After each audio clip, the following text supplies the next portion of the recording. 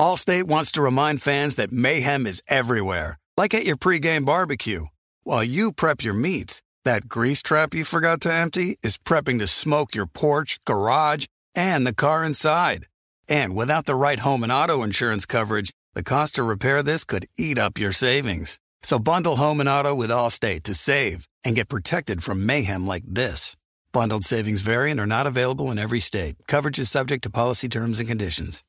We are welcoming a new show to iHeart and the DraftKings YouTube channel. It is called Point Game with John Wall and CJ Toledano. It's an insider's look at the NBA and the culture surrounding the league. Every week, the five-time All-Star and the number one pick in the 2010 NBA draft, John Wall, will give his unique perspective on the hottest topics in the league and tell the best behind-the-scenes stories from his time in the NBA. So check out Point Game with John Wall and CJ Toledano on the iHeartRadio app, the DraftKings YouTube channel, or wherever you listen to your podcasts. Looking for an assist with your credit card but can't get a hold of anyone? Luckily, with 24/7 U.S.-based live customer service from Discover, everyone has the option to talk to a real person anytime, day or night. Yeah, you heard that right. You can talk to a real human in customer service anytime. Sounds like a real game changer if you ask us. Make the right call and get the service you deserve with Discover. Limitations apply. See terms at discover.com/creditcard. The volume. NBA fans, the wait is over. Basketball is back, and DraftKings Sportsbook, an official sports betting partner of the NBA, is celebrating with an unbeatable offer. New customers can score $200 instantly in bonus bets for throwing down $5 on the NBA.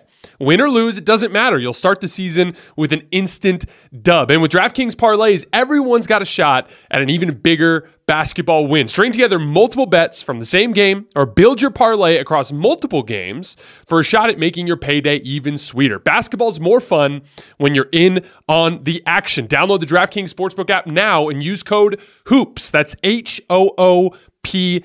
New customers can get $200 in bonus bets instantly for betting just $5. Only on DraftKings Sportsbook with code HOOPS. The crown is yours. Gambling problem? Call 1-800-GAMBLER or visit www.1800gambler.net. In New York, call 877-8-HOPE-NY or text HOPE-NY to 467-369. In Connecticut, help is available for problem gambling. Call 888-789-7777 or visit ccpg.org. Please play responsibly on behalf of Boot Hill Casino and Resort in Kansas. Licensee partner Golden Nugget Lake Charles in Louisiana. 21 plus, age varies by jurisdiction. Void in Ontario. Bonus bets expire 168 hours after issuance. See sportsbook.draftkings.com/basketball terms for eligibility and deposit restrictions, terms, and responsible gaming resources.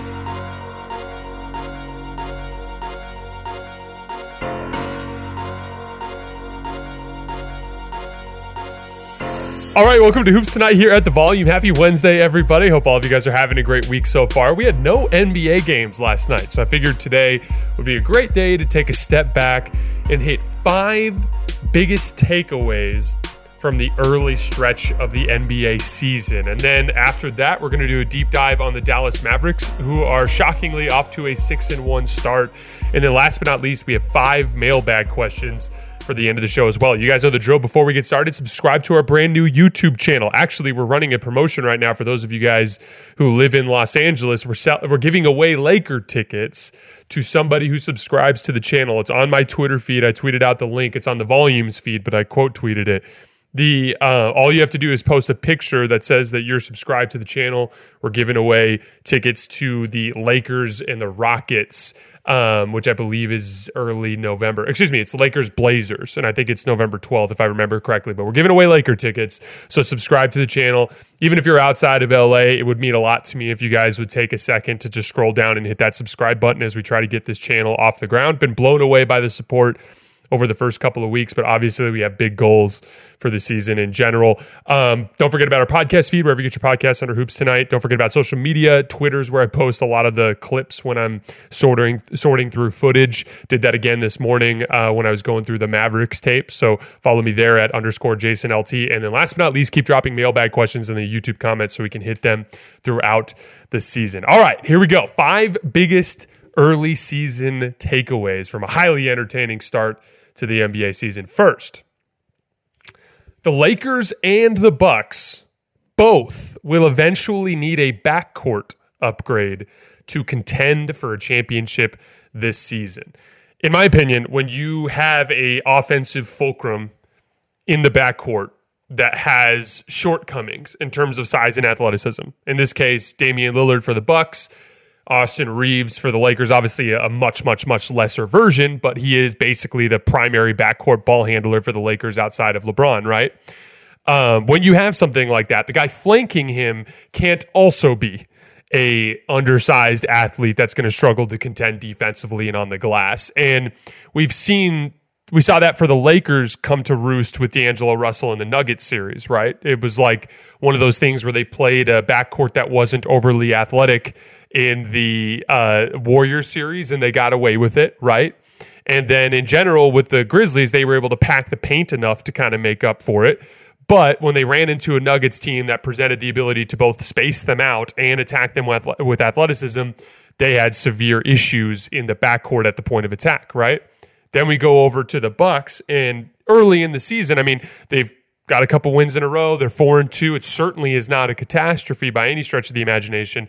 But even over the course of this most recent 2-game stretch since they switched up their pick and roll coverages to dropping Brook Lopez back further, they're still giving up way too many points on the defensive end, even in those 2 wins. So like for both of these teams, these are teams that elsewhere on the roster check all the boxes. The Lakers have an incredible depth in the front court between different types of forwards, like thinner perimeter-oriented forwards on the defensive end, like Jared Vanderbilt and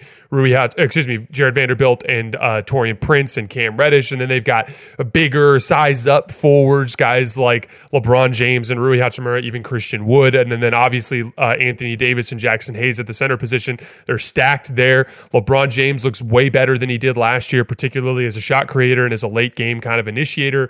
That's all good. The Austin Reeves has kind of got it going in the last few days. There's a lot of stuff to get excited about with the Lakers, but with Rui Hachimura being out, with Jared Vanderbilt being out, it's shined a really bright light on their lack of backcourt athleticism, and it's been a legitimate problem for them to start this year. And quite frankly, they're just not playing very good basketball right now at 3-4. So for both of these teams, they're kind of one tweak away there from being what they could potentially be. If you upgrade that Pat Connaughton, Malik Beasley spot to a player that can contend at the point of attack and help you on the glass, and the same sort of thing with that D'Angelo Russell spot for the Lakers, that could go a long way towards kind of patching the biggest hole in otherwise very dangerous rosters for both of those teams. Both of those teams obviously have to play better elsewhere as well. The Bucks have to get better defensively. Dame still isn't quite where he needs to be in terms of his pull-up shot making. God knows the Lakers have 17 different issues, but those are issues that should rectify as the season goes along, just as guys start playing better. But then there's big picture roster shortcomings that will not get better, even as you start to play better. And to me, that backcourt athleticism is a big one. So look for both of those teams to be really aggressive at the deadline to try to find a good role player in the backcourt. Number 2, never underestimate the value of compatible role players to a basketball team. And in here, I'm referencing the Warriors and the Mavs. These are 2 teams that had incredibly disappointing seasons last year relative to expectations, right? Warriors win the championship. Then they go have this weird, funky year. Draymond Green says it's not even fun to go to work. They're terrible on the road. They end up losing in the second round to the Lakers, right? The Mavericks go to the conference finals and end up losing Jalen Brunson, replacing him with Kyrie Irving in the ensuing trade, losing most of their athleticism and having issues defensively and on the glass as they miss the playoffs, right? So both of those teams kind of went into the summer with a lot of pessimism surrounding them, right? Like, I was higher on both than most. Like, I kept the Mavericks pretty high in my power rankings relative to where they were last year. I said the Warriors were a top-tier contender. Those are 2 of the predictions that I've actually been somewhat on the point a bit with. I've been very wrong about a bunch of other stuff, as is always the case. But, like, when it comes to the general consensus of public opinion, most people did not include the Warriors in that list of top-tier contenders. Most people thought the Mavericks would more or less be like what they were at the end of the year last year. But what happened?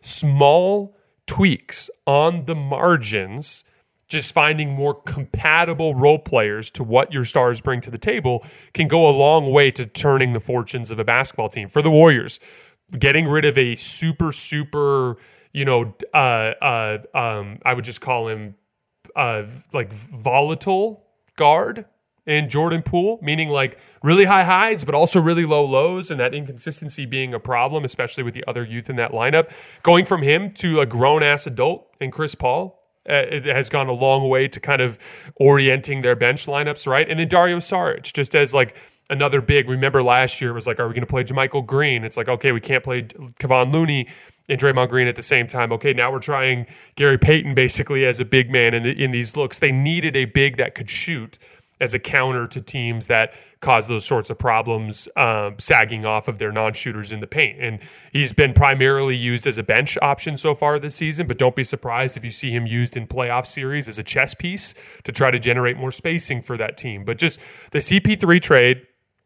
getting rid of a malcontent in Jordan Poole, bringing in someone that can help kind of steady the ship without Steph on the floor, and then bringing in a quality compatible role player as a bench big, and Dario Saric has gone a long way towards transforming the Warriors to back closer to what they were in the year that they won the title. On the Mavs front, they drafted a rim runner, a legitimate drop coverage big that could also catch lobs rolling to the basket. JaVale McGee just wasn't very good at that for them last year, and Derek Lively's been better than you could ever hope from a rookie in that respect so far this year. And then the sign and trade for Grant Williams, just using the tools that are available for you in the CBA to go target a good front court player that can do a lot of dirty work things that was undervalued with the Celtics, and bringing him in has gone a long way towards bolstering the front court with a two-way player. And then hitting on veteran minimums. You always have to hit.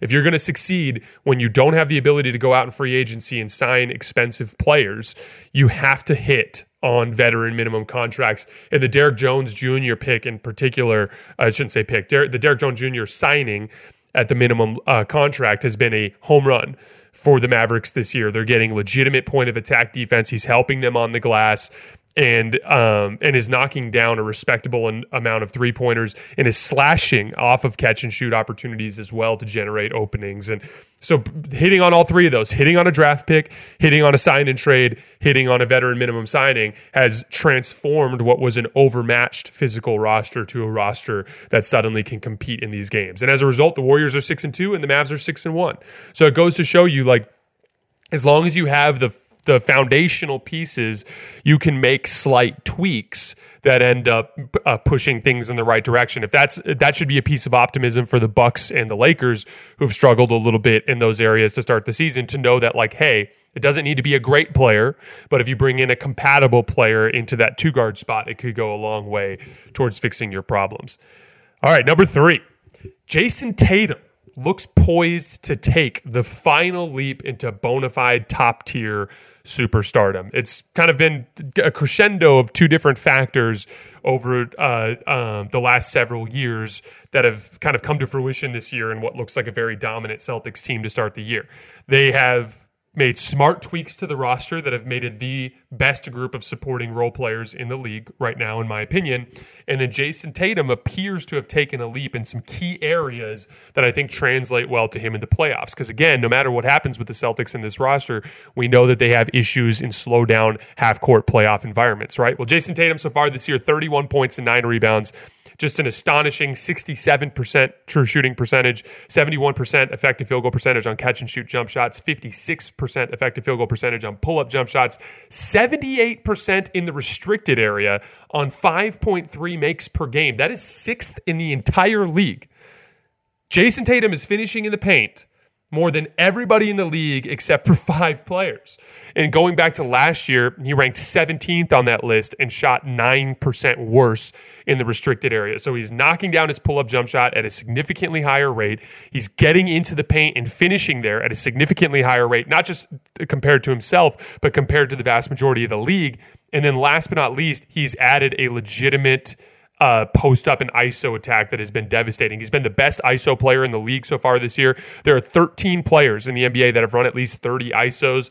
His 1.22 points per possession, including passes, ranks first out of those 13 players. And he's posting up about twice as often as he did last year and has been very efficient there. That sort of like static creating a shot against the defense loaded up on you is something that Jason Tatum has struggled with in the past. And that is a good indicator that he could potentially take a leap in this postseason. I do not have them as my championship favorite right now. I don't think they've demonstrated enough to take that specific spot, but I think they could be trending in the direction to be that pick potentially when we get down the line.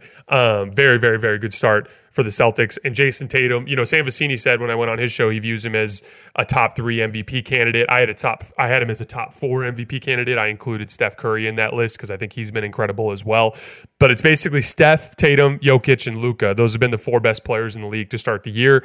Tatum's like just on that tier now. That's what we're seeing from him as a player. All right, number 4. The Denver Nuggets are still the best team in basketball. Here's a simple stat to demonstrate that the Nuggets are still the best team in the league. The Nuggets have played the 7th toughest schedule in the NBA based on opponent winning percentage to start this year. The other 9 teams in the top 10 for strength of schedule difficulty have combined to lose 29 games. None of them fewer than 2, and an average of 3.2 losses. Okay? That's what you're seeing from the rest of the teams in the league that have had a tough schedule to start the year. The Nuggets are 7-1, and they're the only team in that top 10 to only have 1 loss. So they've played an incredibly tough schedule, and they've been dominant in that schedule. Of those 7 wins, only 2 of them required crunch time, meaning the score was within 5 with less than 5 minutes left. So they've been dominating in their wins as well. They're playing the best defense we've seen out of this team in a regular season so far in the Jokic, Murray, Porter era. They're allowing just 107.5 points per 100 possessions so far this year. They were at 113.5 for the season last year, 115.7 in October last year, which was through 7 games. So even just within the window of starting the season out of camp, they're defending at a significantly higher level. They were at 111.5 in 2022, 111.5 in 2021, 110.4 in 2020. So this 107.5 to start this season, especially when you factor in the difficulty of their schedule, is a very clear indicator that in addition to everything else this team has going for it, best offense in the league, in my opinion, when it comes to slow down playoff basketball, best player in the league, in my opinion, in Nikola Jokic, Jamal Murray ascending to become a top 15 player in the league. Aaron Gordon legitimately being one of the most versatile defensive, do-everything Swiss Army knife forwards in basketball. Kentavious Caldwell-Pope and Michael Porter Jr. and what they bring to the table. Legitimately, in addition to all of that, they are now defending better than they've ever defended. And that, to me, is a really, really strong indicator that this team is at least starting to check the boxes that you want to see checked for a team to repeat. One of the most common things you'll see from a team that has won a championship is they'll come into the next season and there's a significant dip in defense and rebounding and, transition defense, clear indicators that they're just not quite as locked in on the details because their motivation is not as high as some of the other teams, being that they're at the mountaintop. We're not seeing any of that from the Nuggets so far this season. They're still the most unguardable offense in basketball. Jokic is the best basketball player alive. Here's an insane stat for you. Nikola Jokic is 17 for 18 on hook shots and 16 for 20 on floaters. So he's 33 for 38 on all of those little short range pop shots in the lane. That's 87%.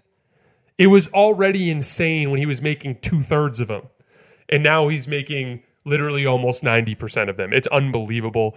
Their defense has been excellent in clutch situations. They have an 80 defensive rating in the final 5 minutes of games that are within 5 points. Again, only 2 games like that, but their defense has been very good there. They're just clearly the best team in the league, in my opinion, at least from the standpoint of what we can expect from them in the playoffs. Until further notice, I think they deserve that spot. I think we'd have to see a significant change in the circumstances to feel differently about them. Also, Julian Strawther, career high 21 the other night against the Pels. Got hot in catch and shoot situations in the first half, then started to get aggressive with the ball in his hands in the second half. He's been an incredibly exciting player through preseason. the clear guy that could kind of slot into that. If you look at the starters, they're all kids except for KCP. KCP is kind of the old elder statesman in that group. Strawther could be that shoe-in fit into that two-guard spot in the future, which just makes that team even more exciting in the big picture.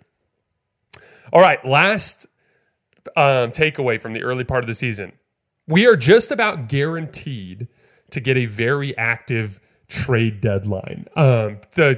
The ingredients you need for an active trade deadline, in my opinion, are a wide open field, meaning a lot of teams thinking they can win the title.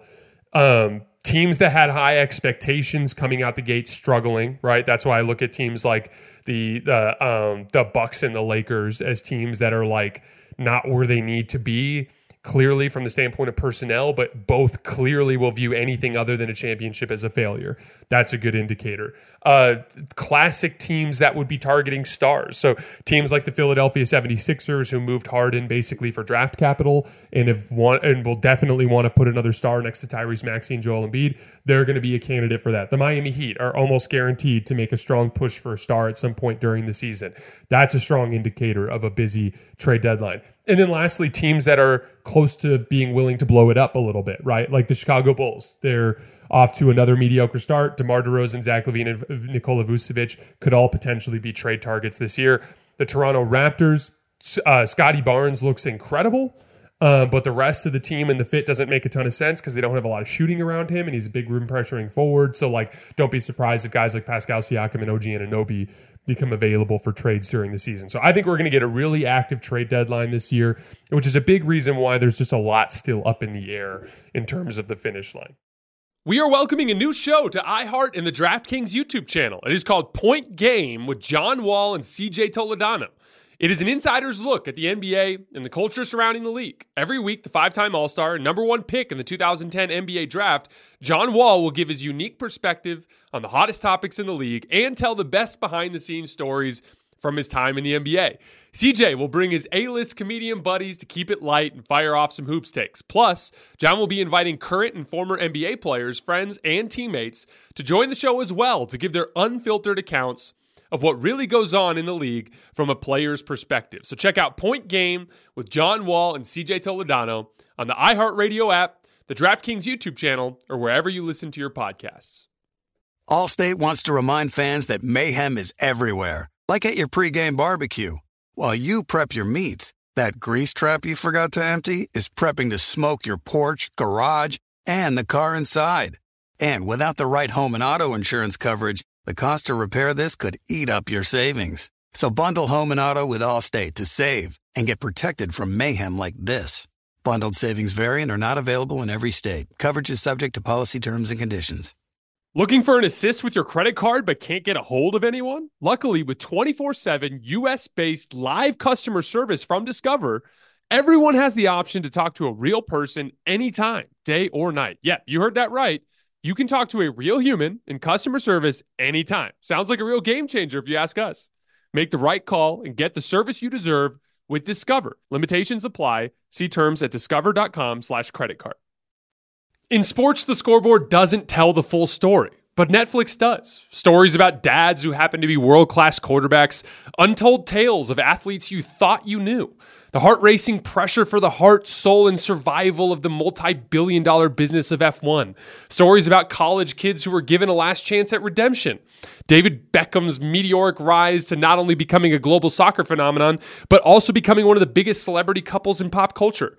From upsets to injuries, from comebacks to victories, we get to see it all with Netflix Sports. These are the stories that turn us all into fans and give everyone something to cheer for, to feel for, to hold your breath for, and to get up out of your seat for. Whether you're a diehard fan or you're brand new, with shows like F1 Drive to Survive, Quarterback, Full Swing, Untold, Beckham, and so many more, Netflix has the stories for every type of fan. Netflix turns us all into fans. All right, we are going to do a deep dive on the Dallas Mavericks, who are off to a 6-1 start.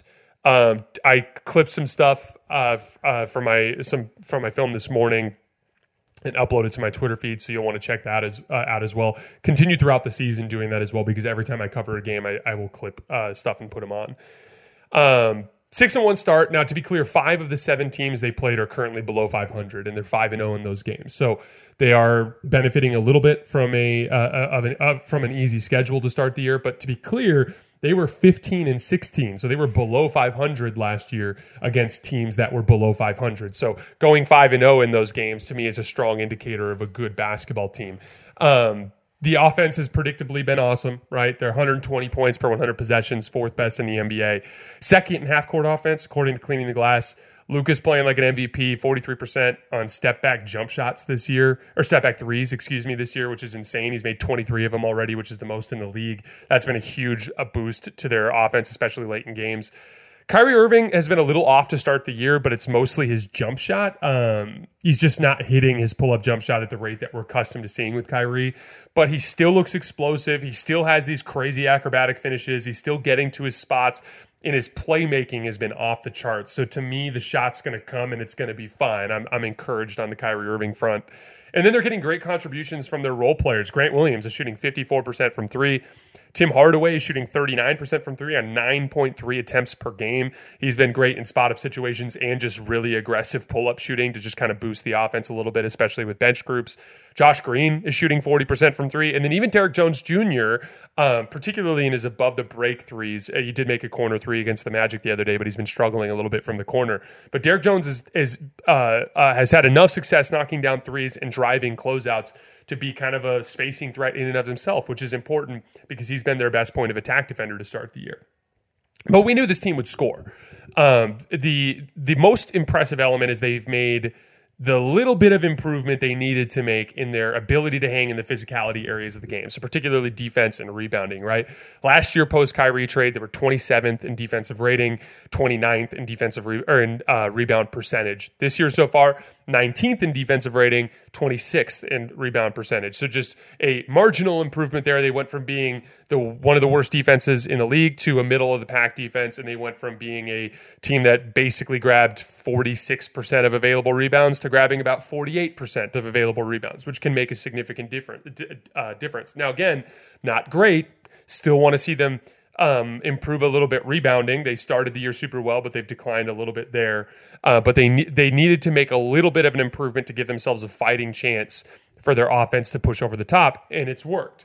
Now, to be clear, they have some good defensive personnel here. Like Derek Jones has been a good perimeter defender to start the year. Josh Green is good. But there's some other guys, again, like in order to get a respectable defense from limited defensive personnel, you need buy-in. And that means even guys that have been inconsistent perimeter defenders in their career have to kind of play to their ceiling. Like Kyrie Irving is known as being a bad defensive player, but in the 2016 playoff run with the Cavs, he was actually their best defender on Steph Curry. Whenever he would go to the bench and like Iman Shumpert would come into the game, they would actually, even though Iman Shumpert was considered a better perimeter defender in terms of reputation, he struggled to guard Steph in a way that Kyrie did not, because Kyrie is capable of that. And he's a very good defensive playmaker. There were a couple plays against the Magic where like you'd see him come from off ball to sniff a play out. There was a Cole Anthony spinning fadeaway right in the middle of the floor where Kyrie just made an extra effort because he knew Cole wasn't going to throw the pass and just bailed out and got a late contest and forced an air ball on the shot. There was another one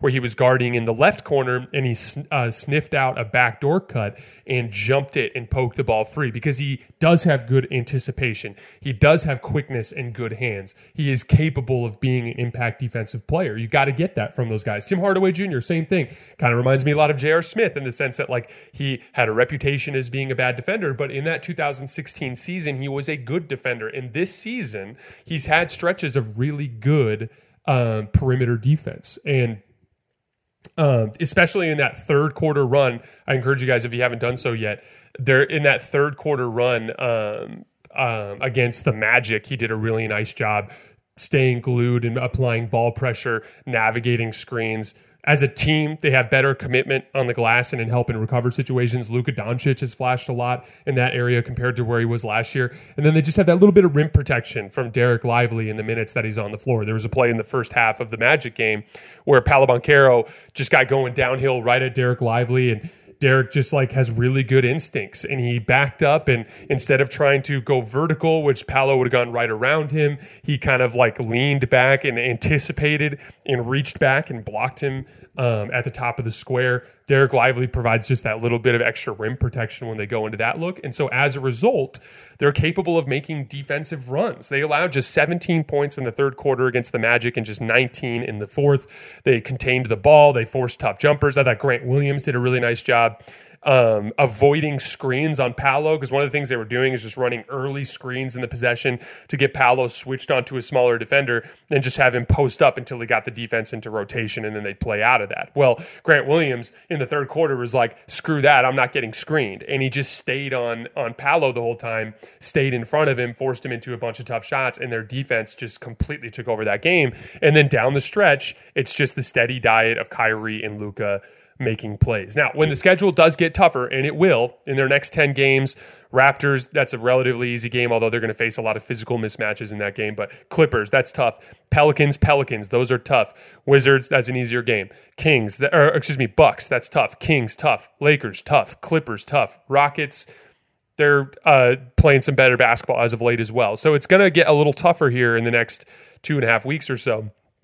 In order for them to win over that stretch, they're going to need Kyrie to get his jump shot going, and they're going to need to rebound the ball better than they have been. But great start for the Mavs through seven games. I don't think you can be more satisfied considering where they were at the end of the year last year.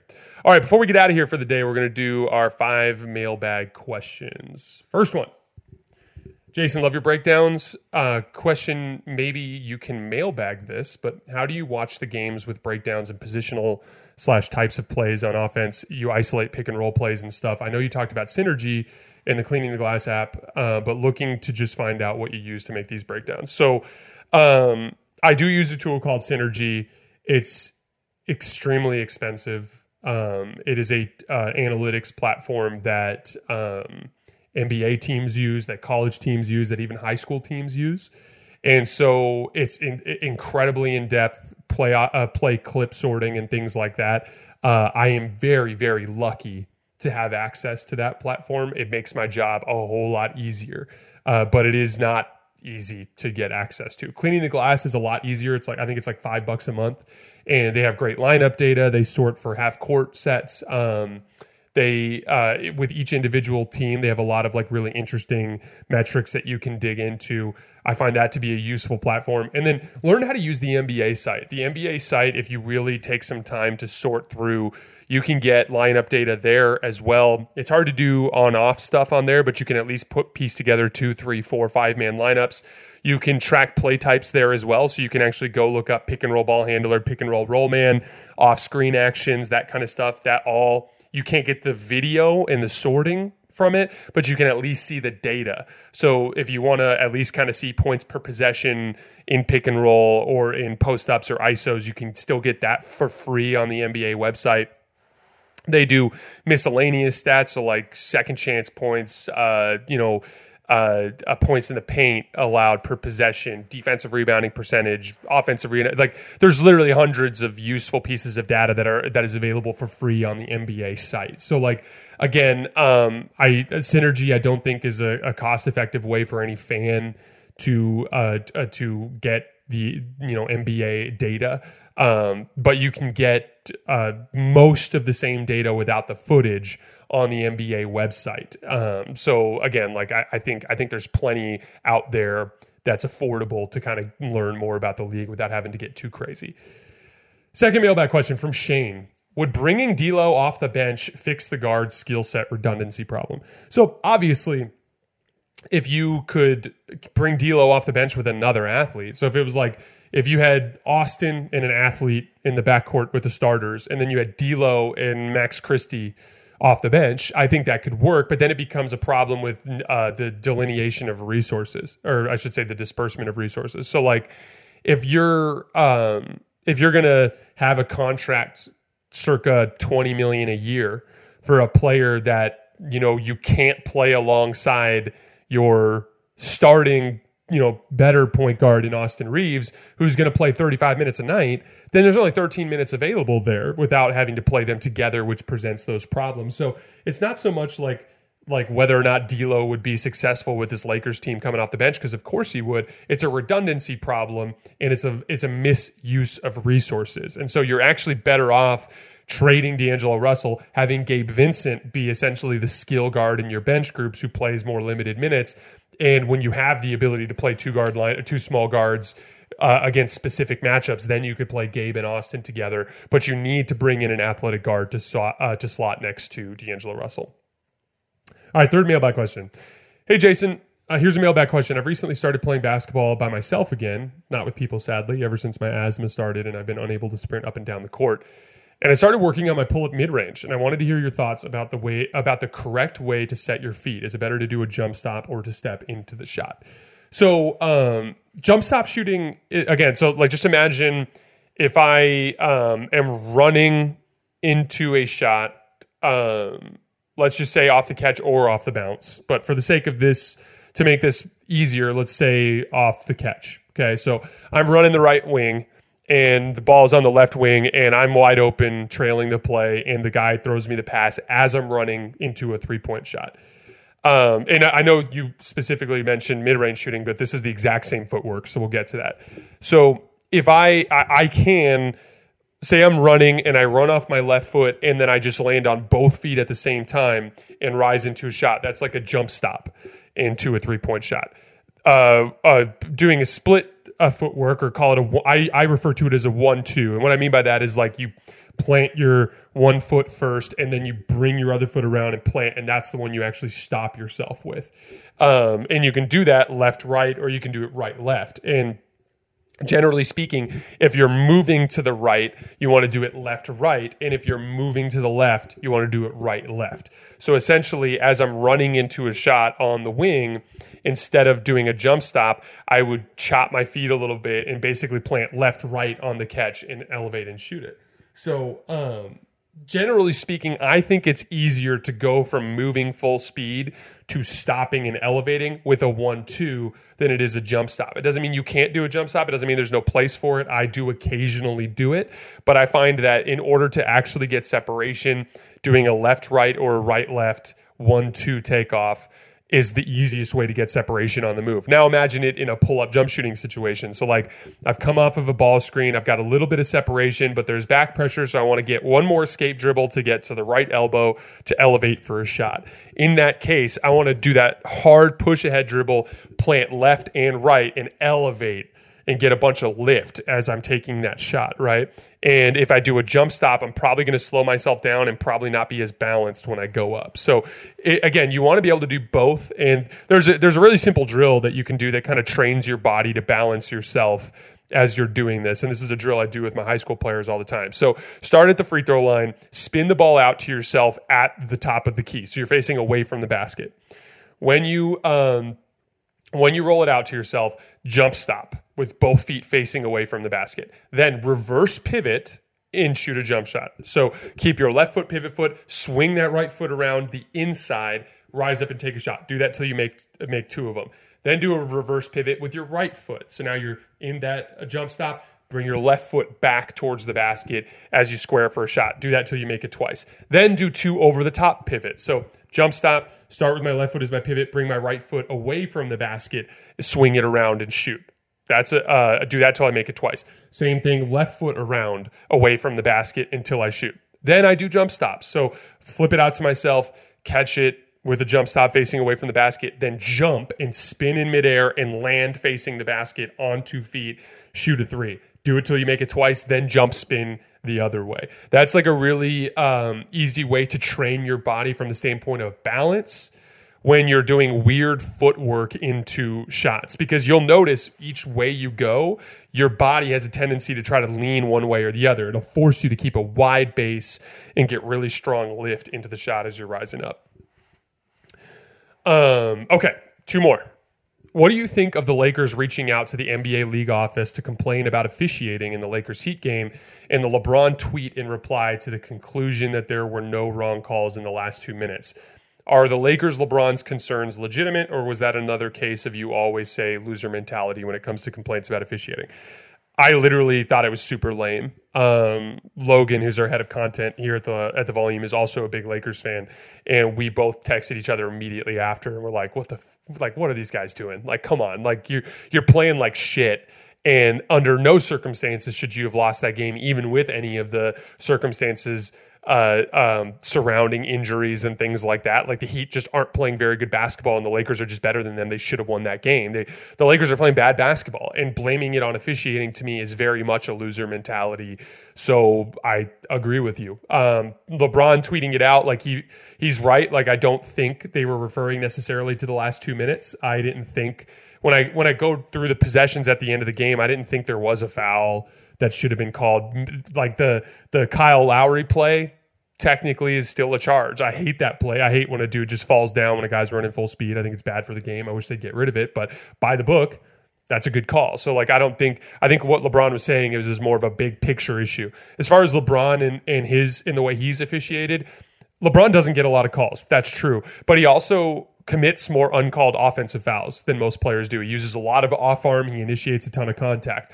I'm one of those guys that's like, I want LeBron to be able to do that. So I'm okay if he doesn't get as many calls at the rim. And so to me, LeBron's always been officiated more or less fairly because he is a bully ball player that also gets fouled. And most of it goes uncalled, which is the way it should be, in my opinion.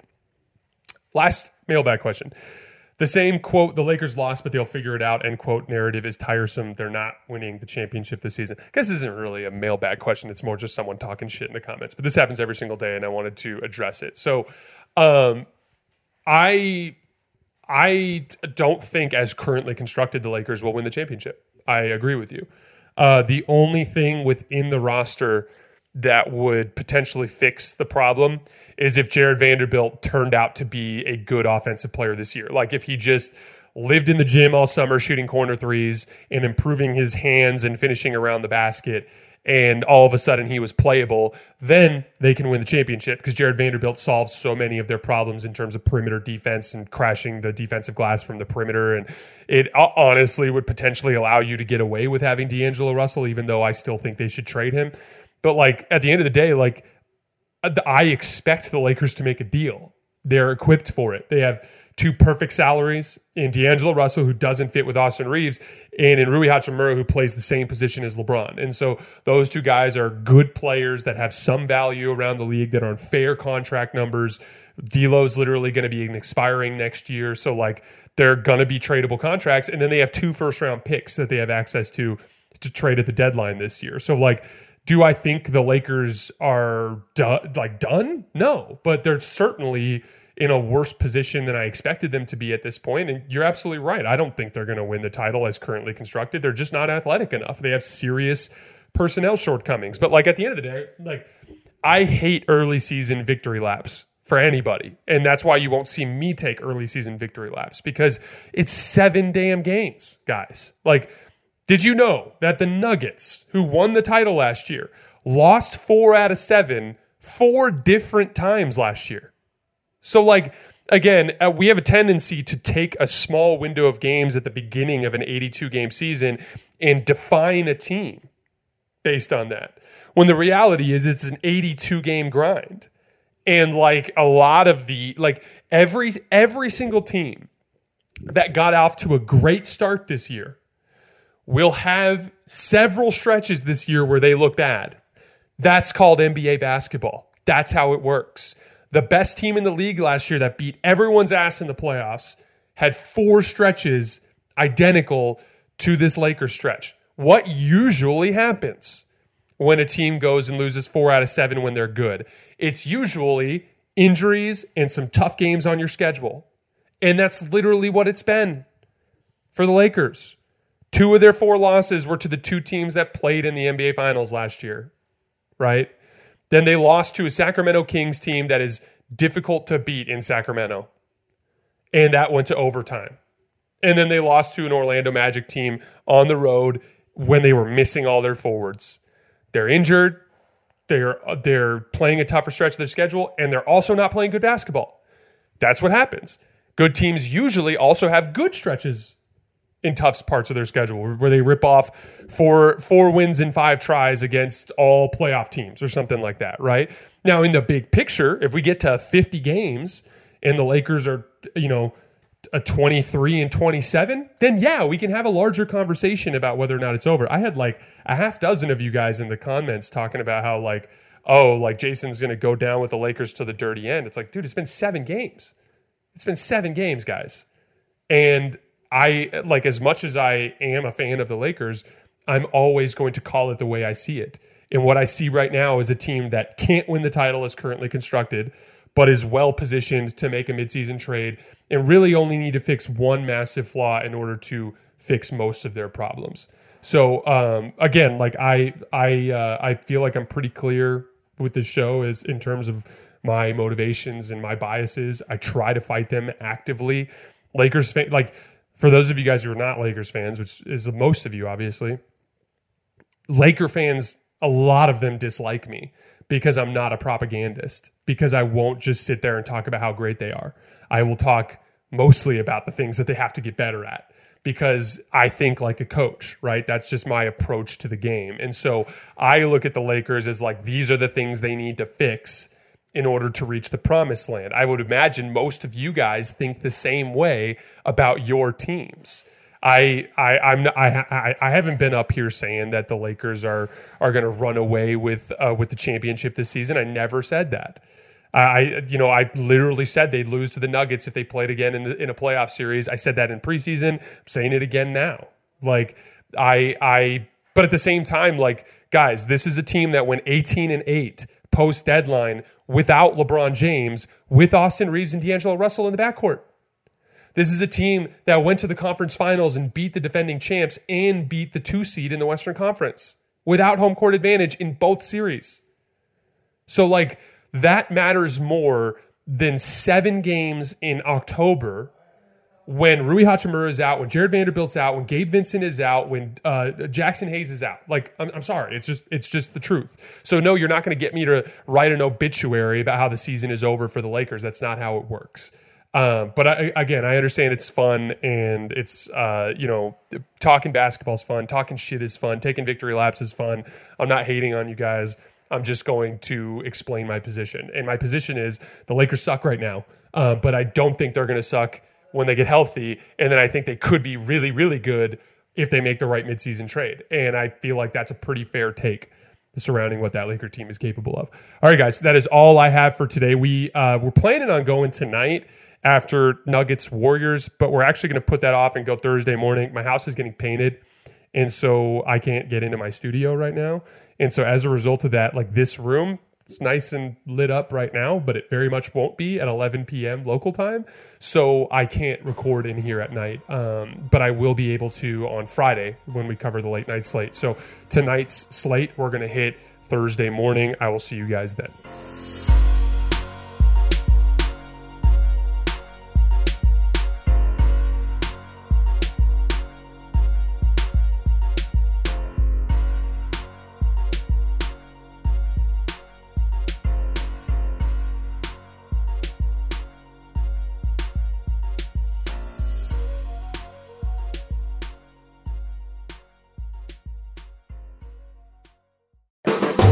The volume. Allstate wants to remind fans that mayhem is everywhere, like at your pregame barbecue. While you prep your meats, that grease trap you forgot to empty is prepping to smoke your porch, garage, and the car inside. And without the right home and auto insurance coverage, the cost to repair this could eat up your savings. So bundle home and auto with Allstate to save and get protected from mayhem like this. Bundled savings vary and are not available in every state. Coverage is subject to policy terms and conditions. Hey guys, back at the playground again, huh? Yep. You know what this playground could use? A wine country. Heck yeah, and some waves so we could go surfing. Oh, Ah, love that. A redwood forest would be cool. I'm in. Ah, ski slopes. let's do it. Can a girl go shopping? Yeah, baby. Wait! Did we just invent California? Discover why California is the ultimate playground at visitcalifornia.com. This episode brought to you by 20th Century Studios' Kingdom of the Planet of the Apes. Director Wes Ball breathes new life into the epic franchise. As a ruthless king attempts to build his empire at the expense of the remaining human race, a young ape begins a journey to fight for a future for apes and humans alike. Kingdom of the Planet of the Apes. Enter the kingdom in IMAX this Friday and theaters everywhere. Get tickets now.